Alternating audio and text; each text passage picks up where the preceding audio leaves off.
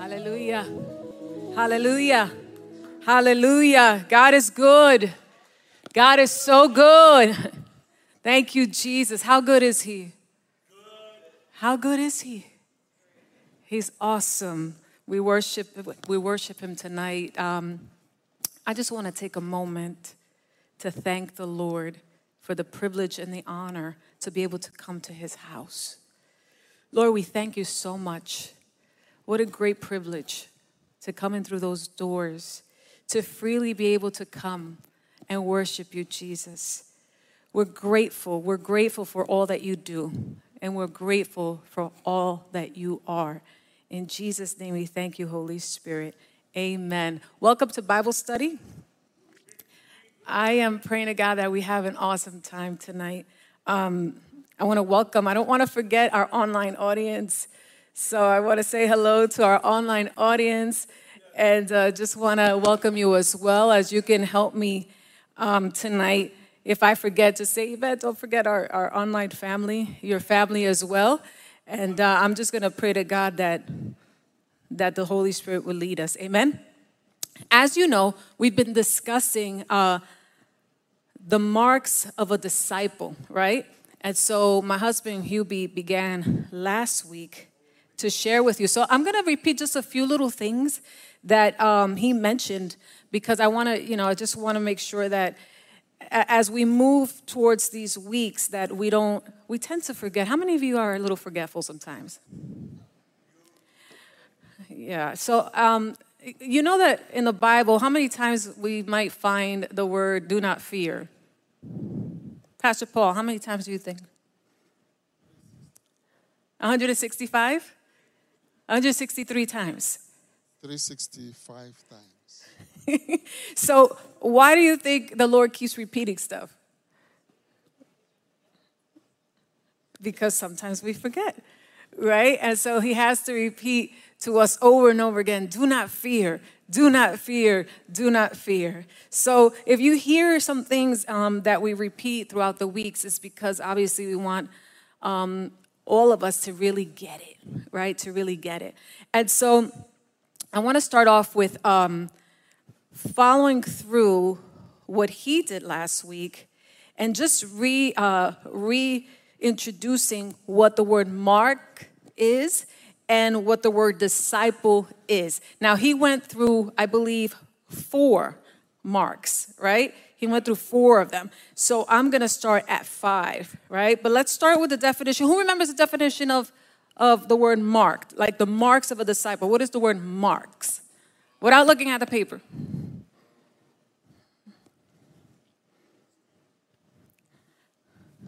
Our sister Gladys is going to say something. Say that again? To be stamped. To be stamped. Anybody else? Anything else? Marks. Anybody online? Hello, Tommy. Hello, Quinn. God bless you. Anybody? The word marks. Come on. So we're going to, let's see, the word, it says here, make a visible what?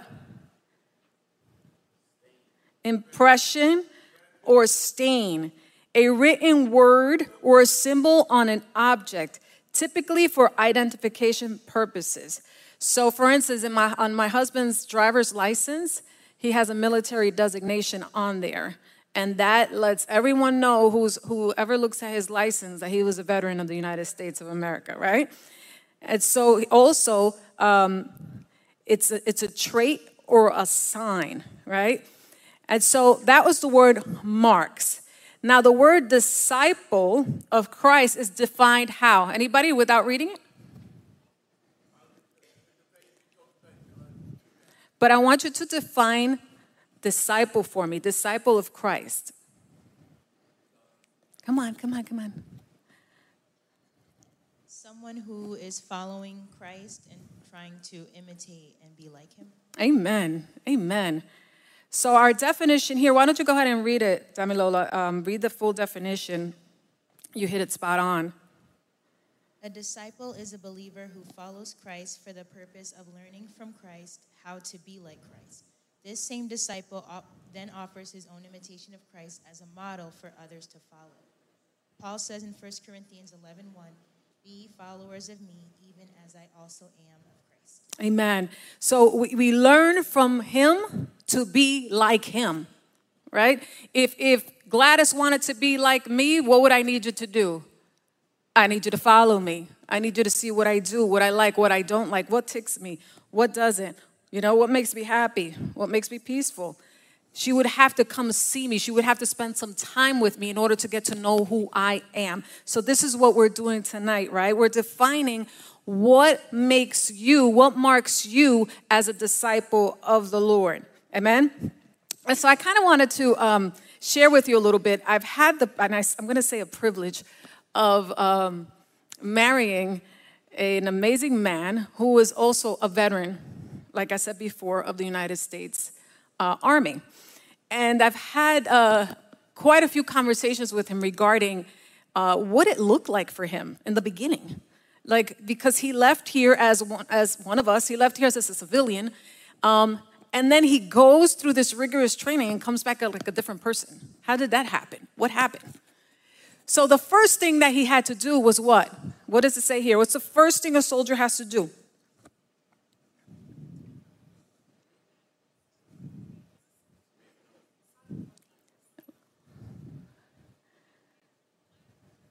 Contract by signing up to be a soldier. Right. So he made a decision, right? And he signed a contract, and there was an oath.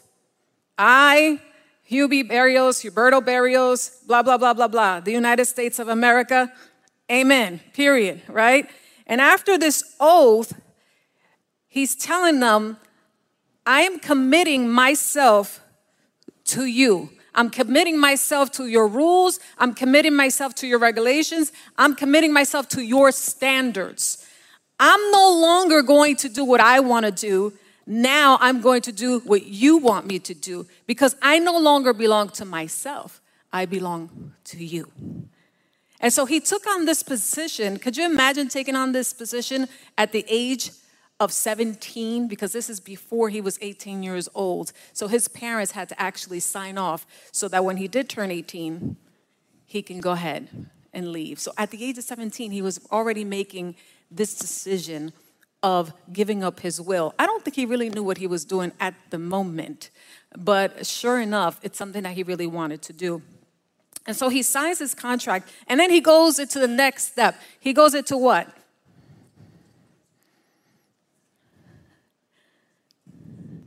Boot camp. And what is boot camp?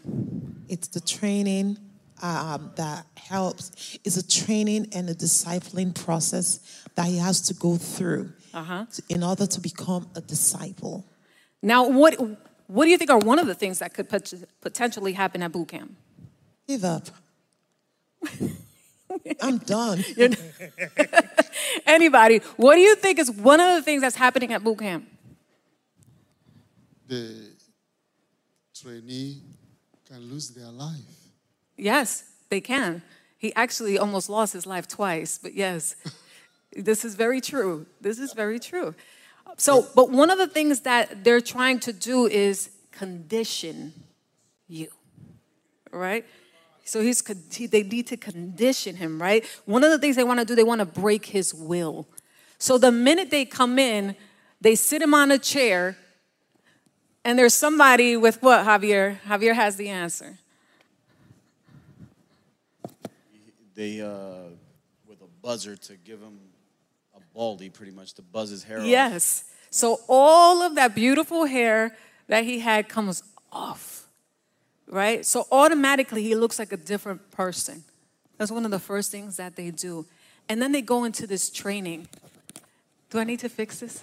Okay. Then they go into this training, right? They go into this training. They go into exercising. They got to wake up in the morning. They have to hurry up and get dressed. So there's no time to get dressed like you have a whole half hour or an hour to get dressed. It's 3 minutes. It's 3 minutes. Come on, get out. Let's go. You got to go run. You got to do this. You got to do that. And then when he sits down to eat, he does this. All right, you're done. Let's go. And he doesn't have much time to eat either. In that whole time, there's this process going on that is just killing his will. And it's breaking his will because it's no longer him doing what he wants to do, right? It's him doing what they want to do. And guess what happens if you don't do what they want to do? You tell me what happens.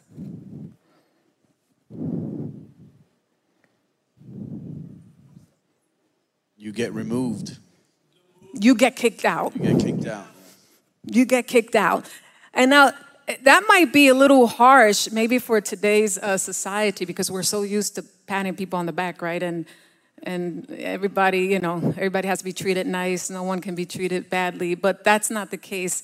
That is a civilian lifestyle, all right? Not a soldier's lifestyle. A soldier's lifestyle, you have to go ahead and do what you have to do. And if you don't like it, you're out.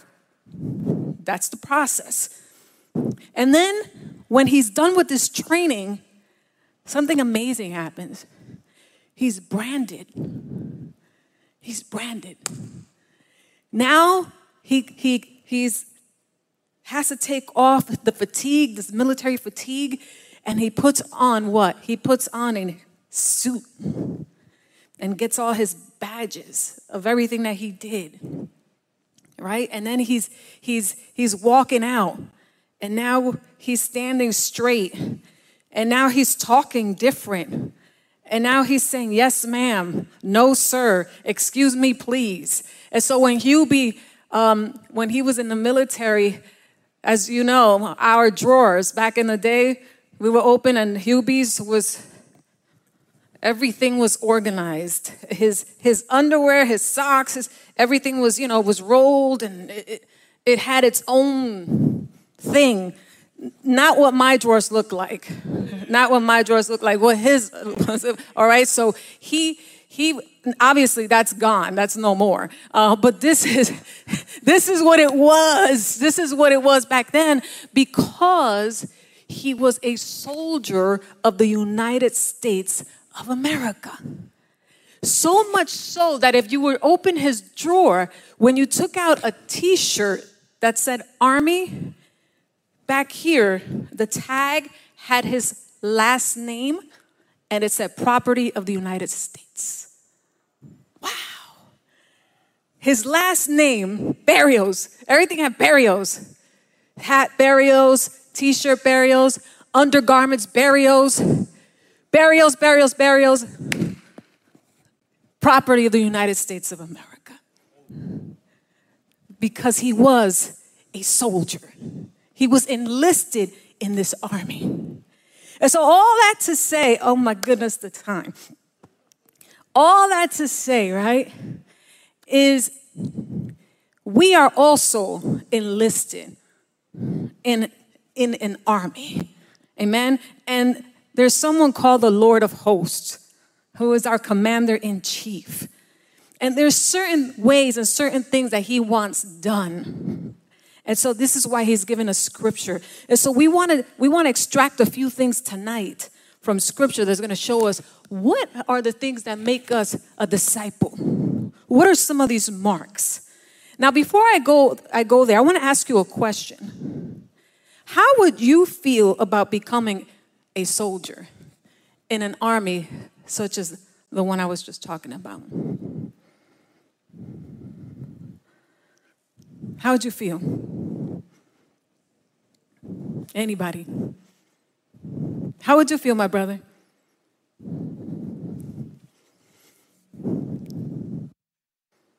I think it's going to be difficult, especially if you're a kind of a self-willed person, because all it means they're trying to strip you of your, like you rightly said, break your will, strip you of whatever you were before you got in there to make you what they want you to be. Yeah. So if you're someone who doesn't like taking orders, it won't be easy. Mm-hmm. You're probably going to drop out or something. Right.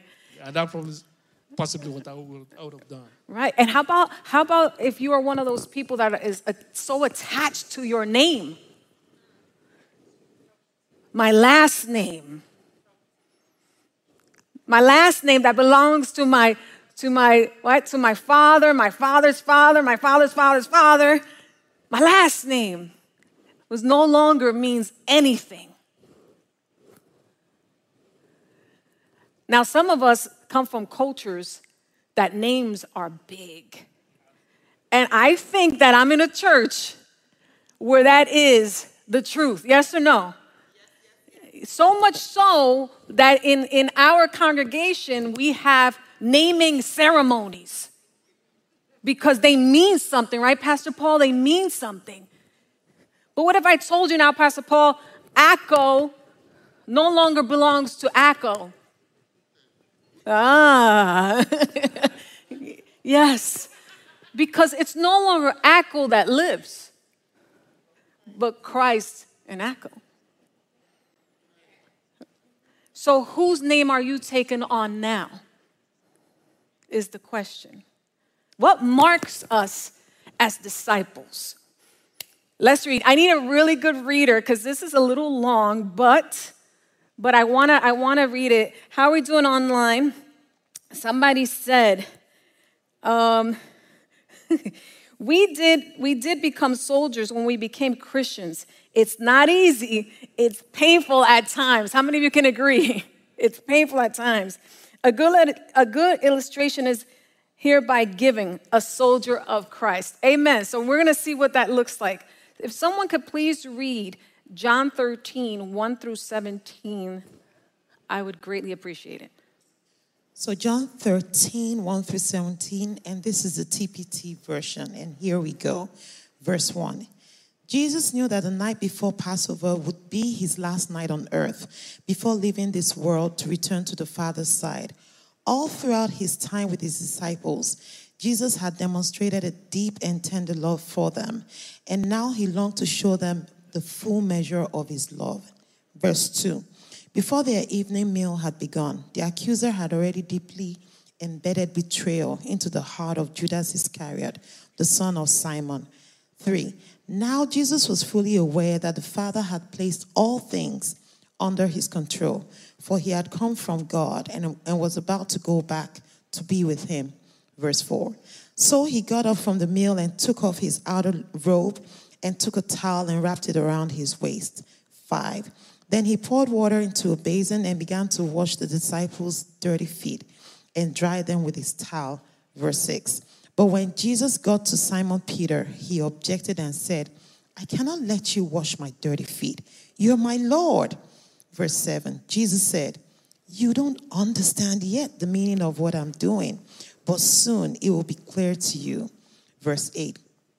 Peter looked at Jesus and said, you never wash my dirty feet, never. But Peter, if you don't allow me to wash your feet, Jesus responded, then you will not be able to share life with me. Verse 9. So Peter said, Lord, in that case, don't just wash my feet, wash my hands and my head too. Verse 10. Jesus said to him, you are already clean. You've been washed completely, and you just need your feet to be cleansed. But that can be said of all of you. For Jesus knew which one was about to betray him. Verse 11. And that's why he told them that not all of them were clean. Verse 12. After washing their feet, he put his robe on and returned to his place at the table. Do you understand what I just did? Jesus asked. You've called me your teacher and Lord. And you're right, for that's who I am. If I'm your teacher and Lord and have just washed your dirty feet, then you should follow this example that I've set for you and wash one another's dirty feet. Now, do for each other what I have just done for you. I speak to you timeless truth. A servant is not superior to his master, but an apostle is never greater than the one who sent him. Verse 17. So now, put into practice what I've done for you, and you will experience a life of happiness enriched with untold blessings. Amen. Thank you so much. Put on, right? Put into practice what I have done for you, and you will experience a life of happiness enriched with untold blessings. We thank God tonight, right, for his amazing word. We're going to break this down a little bit. Like I said before, last week, QB touched on Marks 1, 2, 3, and 4. Now we're going to go to Mark 5. And Mark 5 is a disciple practices humility. Someone say that. Amen. So John 13:4 says, so he got up, Jesus, got up from the meal and took off. So I'm dressed a little bit like what could potentially look like, right? So Jesus got up, and the Bible says that he took off his outer robe. So he had a robe over something else that he had underneath, and he took it off. And the Bible says that he took it and he wrapped it around his waist. Right? So before we go on, we're gonna define what the word humility is. And who can read that for me, please? What is humility?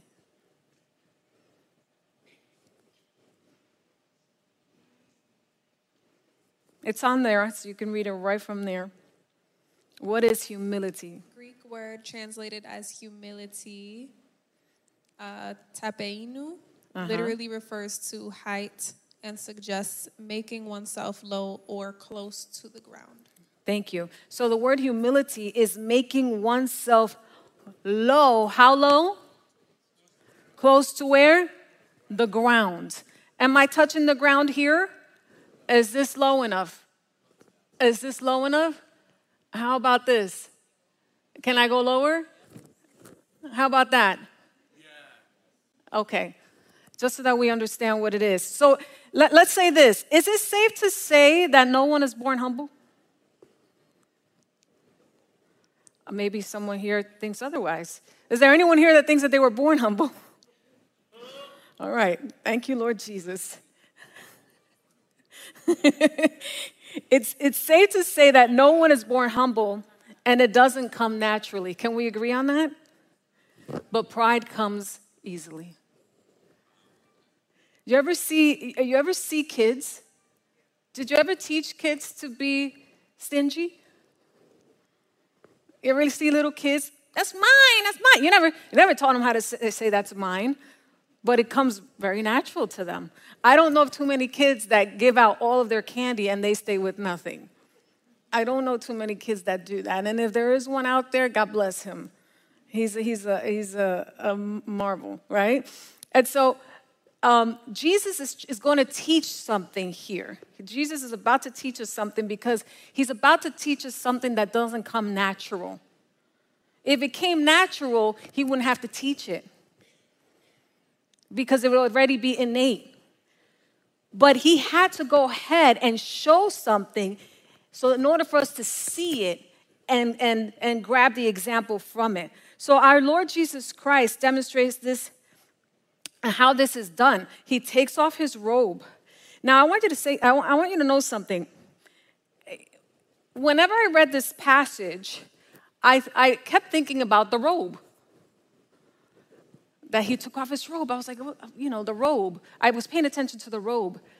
But I wasn't paying attention to the taking off of the robe, which is what Jesus wants us to look at in this passage. Because that same word that says he took off is the same word. It's the word in Greek, tethimi, right? And it's the word that refers to Jesus eminent laying down his life. So when Jesus was bending and he was on the ground washing the feet of his disciples, it was the same as he was laying his life down for his disciples. Now, remember, Jesus is showing this not just so that we can see it, but so that we can do it. Amen? Are you with me? Amen. So let's go to the next one. We're going to break it down a little bit, and then we're going to do something very beautiful. Humility versus weakness.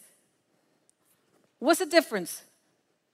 Or why do you think people put it together? Why do you think people normally, when they think of somebody humble, there's like a weakness attached to it. Somebody. You want to say something?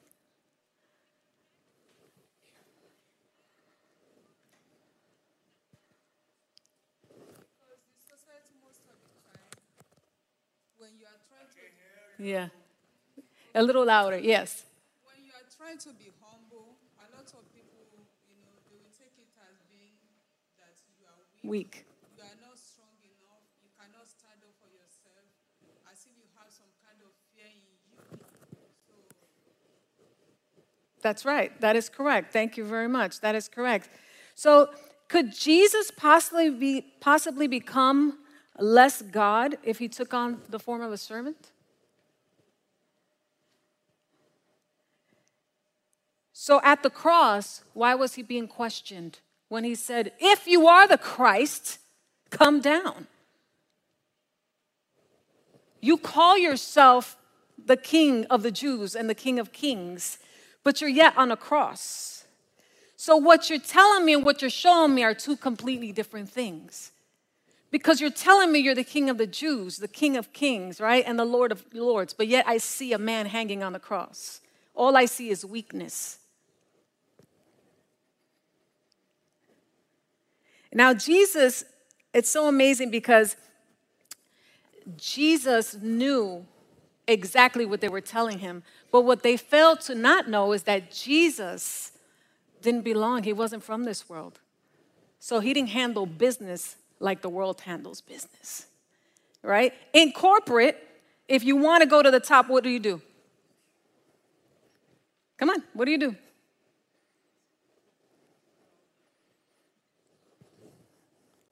Not what I would do, but what people do generally. They believe you pull people down in order to rise up. You backstab anyone in your way, you get rid of them, just to get there. In the kingdom is the opposite. In the kingdom is the lower you get, the higher he exalts you. The lower we become, the higher he exalts us. That's the kingdom. Amen? And so to see something that's humble is not to see weakness, but rather is to see someone submitted to the perfect will of God. Amen? And that is one of the marks of a disciple. Humility. We're talking about humility. Now, there's also a promise to humility. Can someone read that for me? Psalm 138, verse 6.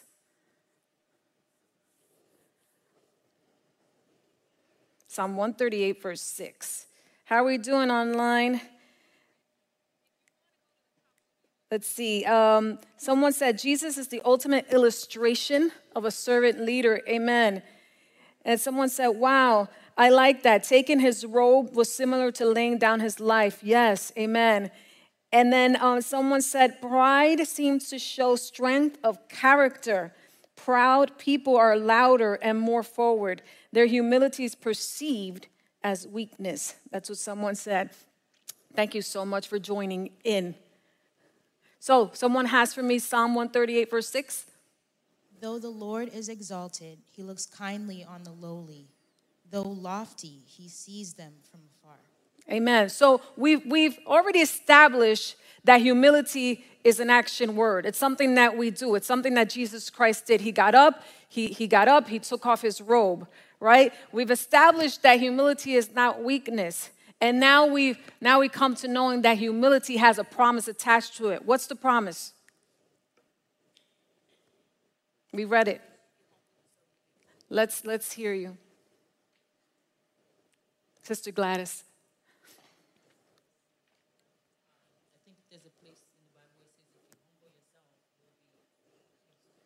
Well, right here it says, though the Lord is exalted, he looks kindly at the lowly.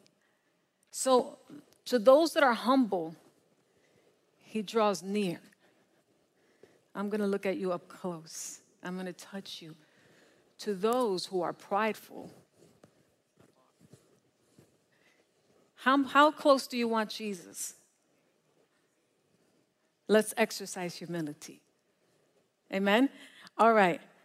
Now, before we go on, I wanted to do something tonight because this has been just pounding in my heart for the last week or so. If I'm going to invite a sister to come up who's going to help me do something tonight. I'm going to ask you a question. I'm going to ask you a question. How many of you have had your feet washed? Raise your hand. Feet washing meaning in a church setting, not a pedicure. I'm not talking about a pedicure. So let me ask that again. How many of you have had your feet washed? This setting right here. How'd you feel, my brother?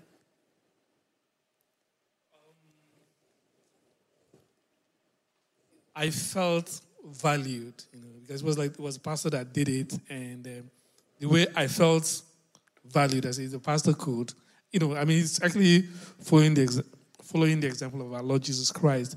But personally, to experience that in the church, I felt this is the height of servanthood. When you say you're serving the people of God, that was kind of wow. So my brother felt valued. Absolutely. Who else? Tell me how you felt.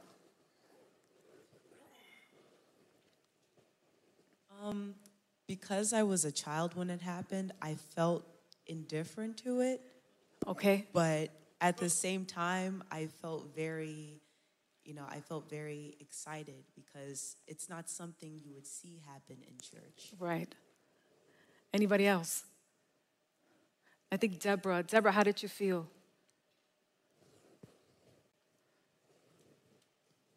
It's a very humbling experience to have someone else wash your feet, especially since it was a pastor that washed my feet. So it almost feels like, you shouldn't be doing this. I should be doing this for you.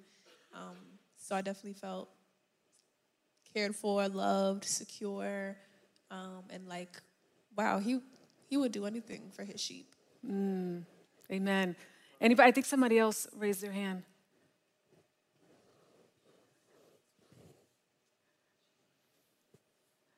Was it you, my sister? No? Was it you, Adesoya, that raised your hand? All right. Now, if I were to pick on you tonight and say, I want to wash your feet, how would you feel?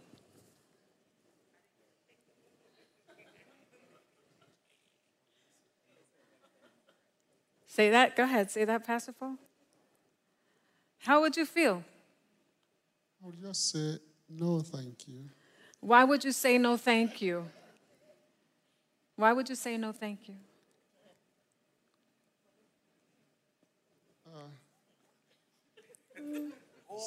It's something I can easily do for myself. Something you can easily do for yourself. Anybody else? If I were to call you over here and say, come on, I'm going to wash your feet, how would you feel? Javier? I don't like people touching my feet, looking at my feet. Okay. So it would be a no for me. It'll be a no for you. Yeah, I'm very uncomfortable. Okay. Anybody else? Anybody else? Gladys, how would you feel?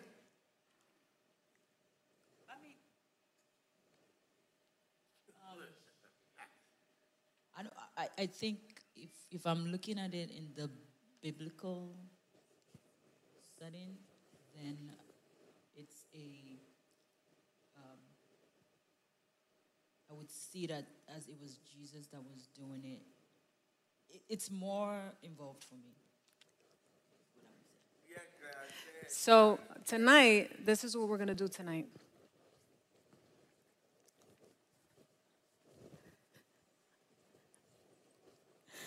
She's looking at me like, oh my goodness. By the way, Damilola has never had this done. She had told me she had a pedicure, but not this, right? And so think about this for 1 second. Our Lord Jesus Christ is trying to teach us something. And he doesn't do it just by telling us. He does it by showing us. And so he takes off the robe that he had on, his outer robe, and he ties it, so much so that now he looks like what? What's he look like? I look like a servant. He looks like a servant. So he takes on this posture of a servant, a humble servant. And he goes, what's the Greek word?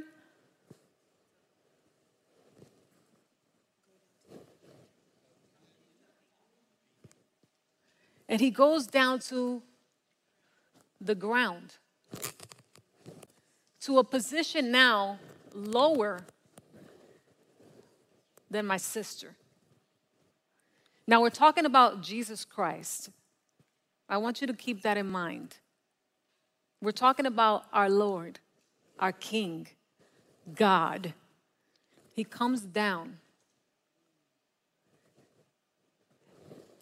and he starts to wash the feet of everyone there. Everyone there. And I want you to go ahead. And he takes water and he starts, I warmed it, it's still warm. It's actually still warm. Is that good? Amen.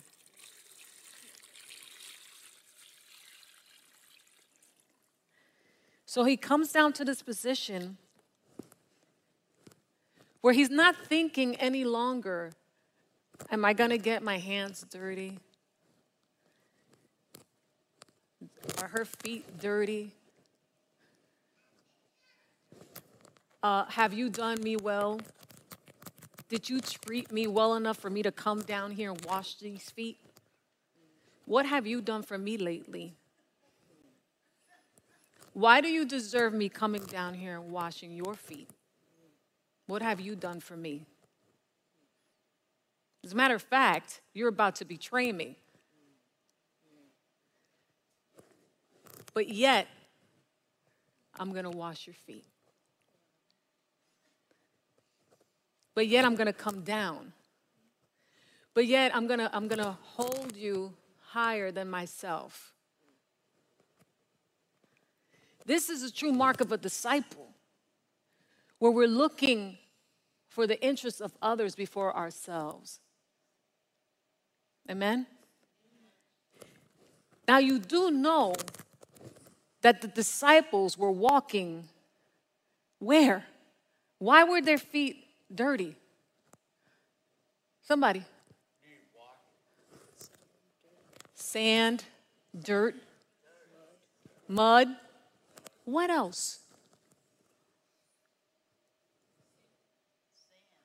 Were there animals living?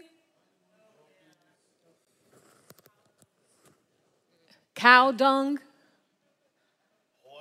Horse. Let's use another word. Dung. Right? And yet people, disciples, were walking on that.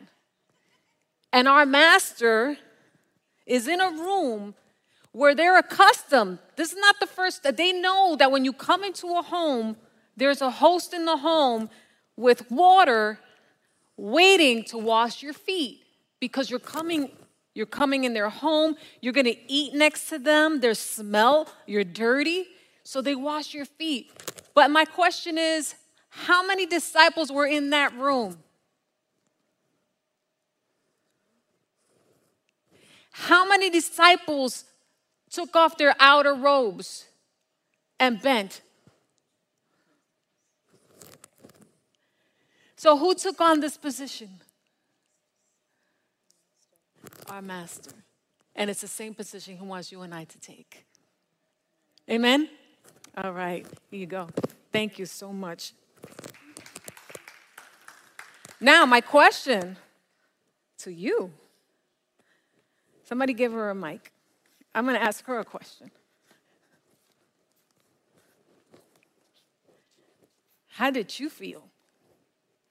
It impacted me a lot. I felt I couldn't put it into words. It was a lot. I felt very humbled, very very emotional. Like I could picture Jesus doing it, and it felt like it was Jesus doing it. Wow.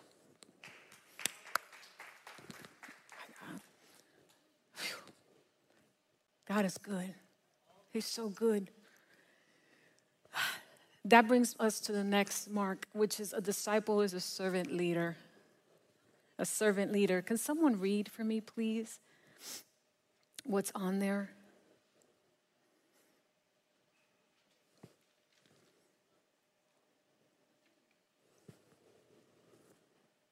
Thank you. The servant leader. Jesus explained his style of servant leadership in relation to the self-seeking and domineering method of leadership that his followers were used to. I'm going to keep going? Yes. The one who rules, Jesus taught, should be like the one who serves. The one, say that again. The one who rules, Jesus taught, should be like the one who serves. Wow. Now imagine, many of us work in different places and we see our bosses. How many of you have experienced a boss who would never stoop down to your level? Somebody raised their hand back there. Tell me, how did it feel?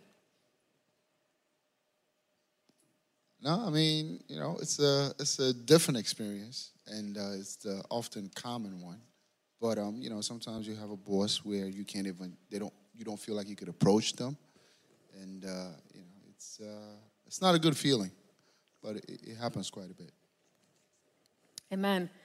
Greatness in God's sight is not found in how many people serve the leader, but rather in how faithfully the leader serves others. Our Lord Jesus Christ, the Bible says he didn't come to be served. He came to what? To serve. And so serving was not beneath him. So if serving was not beneath him, then guess what? Serving is not going to be beneath us. Right? Somebody keep going. Keep going, Javier.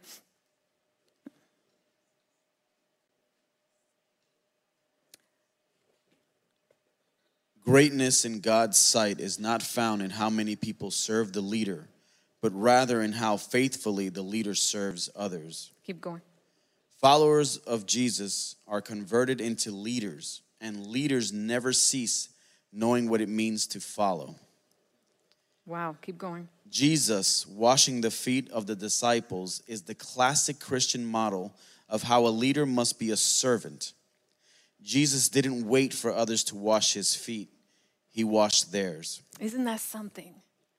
Isn't that something? Everyone in that room knew what to do. Everyone in that room knew that when you come into a house, you wash your feet. But no one said,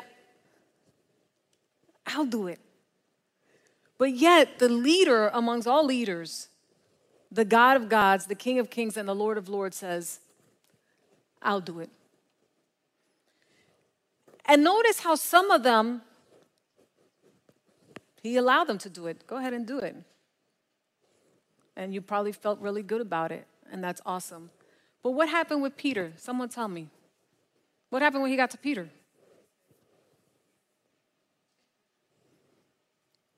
You gonna tell me, Pastor B?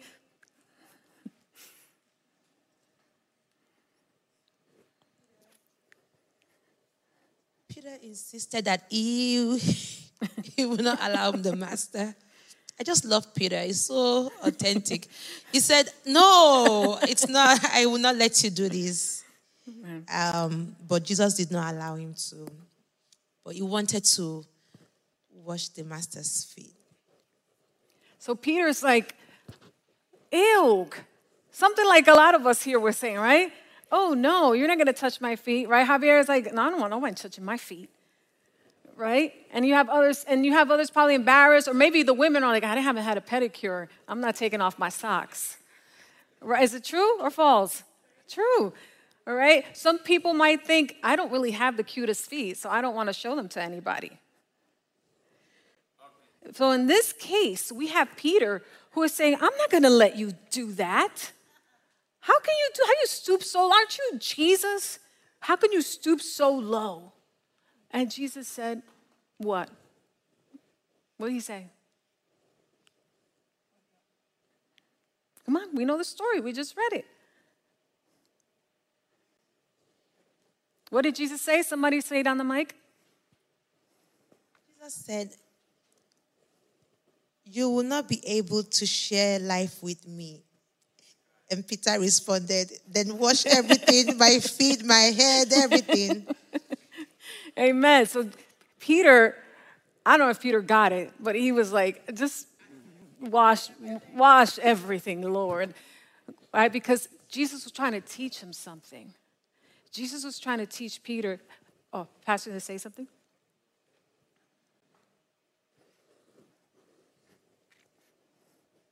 I think in that sense, Peter was the more thoughtful person, right, of the disciples.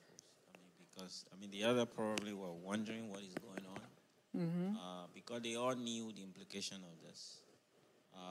Washing of feet was common, but it was something reserved for the least servant. Every house, most households in those days, if you read the history, they will have a water thing in the front of their house. Then, because they don't want it to bring dirt, it's a desert area, it's dirty, people wore sandals. So usually when you come into someone's house, they want you to wash your feet before you come in because you're bringing a lot of stuff in. Right. So you do it yourself. But in the houses of people who are well-to-do, that have servant, the least servant that's their job. So in everybody's mind, they associate that with what the least person would do. So you can imagine the shock factor. When Jesus began to wash the feet. So Peter, I think, reacted the way a normal person would react. Right. A more thoughtful person. It's not going to happen. That's really, I will be happy to wash your feet, Jesus, right? But the other way around is not going to work. So I think Peter, in a sense, was a lot more thoughtful person. Right. And thankfully, his reaction actually brought a much deeper truth. Because without his reaction, it would have just gone like that, right? Right. Then Jesus now followed up with, look, if I don't wash your feet, you won't be part of me. I think that's important. My question, though, which I think is for us to consider, I don't think the washing of feet will have the same shock factor to us here. What are things we can do today that to each other? Because Jesus says, I want you guys to wash each other's feet. Is it something we have to do literally now that will it have the same effect? Or Jesus is trying to teach us to serve each other? And what are ways how can we apply this today? So it's not just head knowledge. I know Jesus washed feet and things like that. But how can we, as today's Christians, and as leaders to really wash each other's feet? How do we apply this in today's context? Amen. Thank you, Pastor. That's a great question. So how do we apply? My sister over there. So just another thought came into my mind. I know we were really highlighting humility, but just how we were saying how when you think of feet, it's going through dirt, it's going through mud. It's pretty gross when you think about it. But it also ties into what we learned about last week, and it's do you really have love for people? So to think, just if you think about it, just what you did on stage, you really have to have love for people to actually even want to even get near people too. Not even just wash their feet, to even come close to them like you did over there. So this also just really highlights that, yes, Jesus' example was about humility, but it also reminds me we also have to have love for people. And I remember last week, for me personally, that's one of the questions I asked myself, because, the message was put the mirror up. What is it about you? So you have to ask, do you really have love for people? And I think that's how we could possibly, do this now in regular life, in modern life right now. Right. Amen. So what are some of the ways, like Sister Gladys can call me and say, Miss Yvette, I don't have food in my house. And I could turn around and I can say, Lord, please provide. Lord, that you may provide Gladys's household. Lord, you are Jehovah Jireh, God. You are her provider. And go back home and go to bed. Have I washed her feet? Absolutely not. So what would I do? I'd go grocery shopping. I knock on her door and I say, my lovely sister, here you go. If you need anything else, please let me know. If I can't do it for you, I'm going to try to find someone who can do it. How else can we do it? Someone's sick. Someone calls you. They're sick in the hospital. What do? Lord Jesus, we just pray for their well-being, God. God be with them, Lord. Some of us, I know our pastor does it quite frequently. He may not say it, but I think I could say it for him. He goes out of his way. He'll go. He'll make that house call. He'll knock on that door. He'll go to that hospital room. And we can do the same. Anytime we do things like that, practical things like that, we're showing the love of Christ and we're washing someone's feet. Sometimes it makes us uncomfortable because we have to come out of our schedules, our busy schedules, right? So sometimes I'm so busy. How can I now go to Pastor Paul's house? And Pastor Paul, I got things to do, But yet the love of Christ moves me. And now I have to become low to serve you because you are in need. And I'm looking out for your needs before I look out for mine. And when that happens, guess who's looking out for my needs? Christ. Amen. And if there's anyone I want looking out for my needs, is Jesus Christ. Amen. Anybody else? One more, Pastor B. Yeah, another way we can. A little closer, Pastor B. Yeah, another way we can show this. Go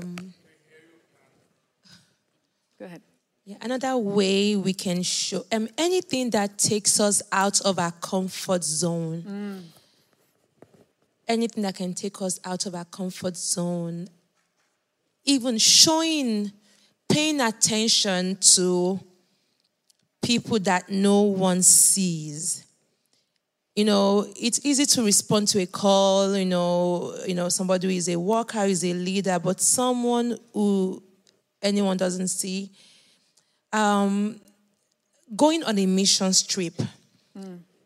I mean, maybe not everyone is called to missions, but sometimes when you think about going to a place where you're not going to have the type of food you like, just going to a place that is uncomfortable. A lot of believers will rather say, I'll just send my money.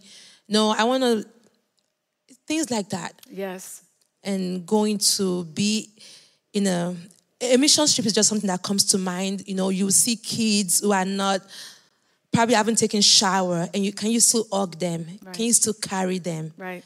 There's so many things really, but that's just what comes to mind. Yes. Amen. And our sister Ananike says, listening to one another in times when someone needs to have someone hear them out. Sometimes we have to make that kind of time because maybe there is a brother or sister who you're probably saying, oh, no, not them again. And you're turning around, but maybe this time around you need to stay there for just a moment and just listen. And that'll go very far. Amen? So what time is it? 8:05. Okay, we got to go through this quickly. But God is good. He's been talking to us tonight. Amen? Mark number 7, a disciple is able to submit to God's word, those God has placed in leadership and those who are in community with him, and be held accountable. Somebody read for me.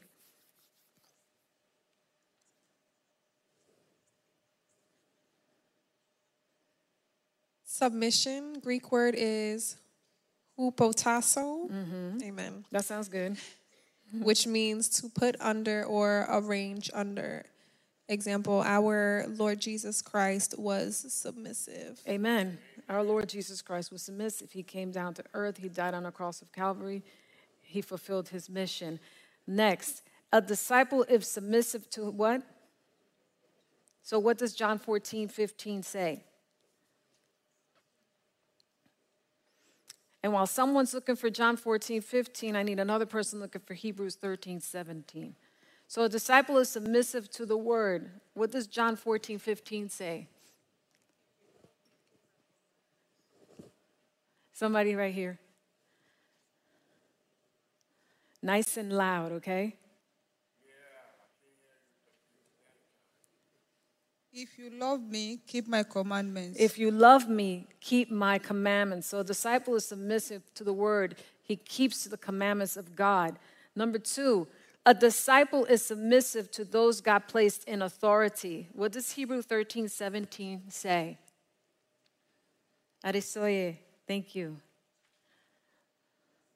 Hebrews 13:17. And while Arisoye is doing that, I'm going to read here. Tunde says, lifting our brethren in prayer, prayers of intercession. Yes, also another way of washing someone's feet. So Adesoya, a disciple is submissive to those God placed in authority. Okay, I'm reading Amplified Version. Obey your spiritual leaders and submit to them, continually recognizing their authority over you, for they are constantly keeping watch over your souls and guarding your spiritual welfare as men who will have to render an account of trust.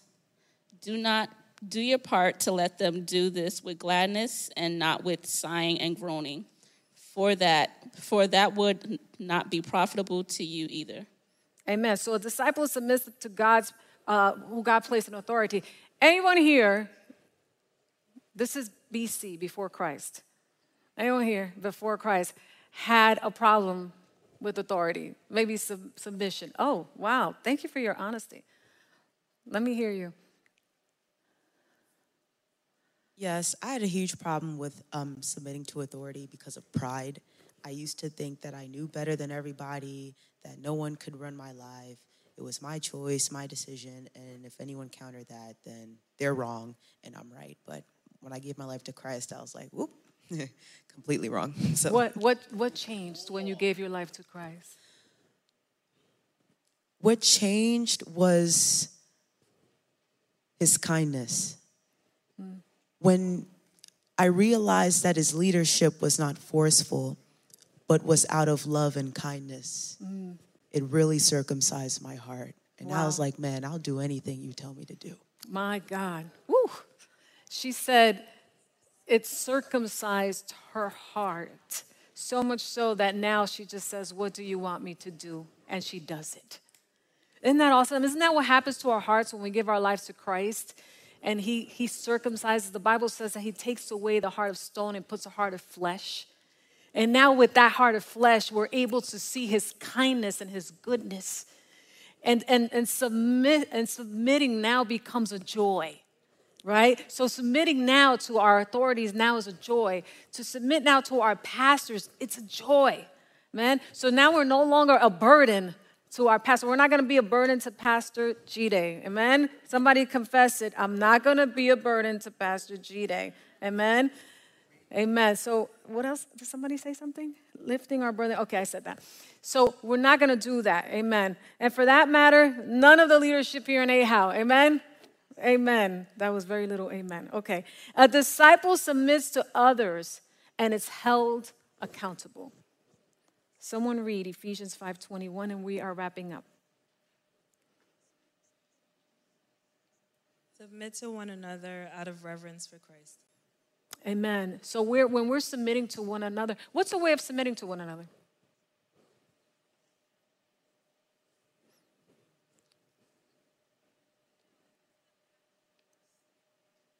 What's the way of submitting to one another?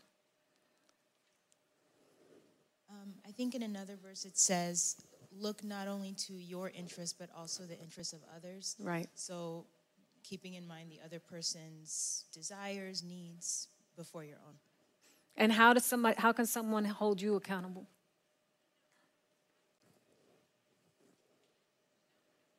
You mean like in terms of is someone... If you gave that authority to someone here and say, I want you to hold me accountable, how would you want them to hold you accountable? I guess, follow up with me if I'm doing it. I don't know. You want to say something, Pastor Paul?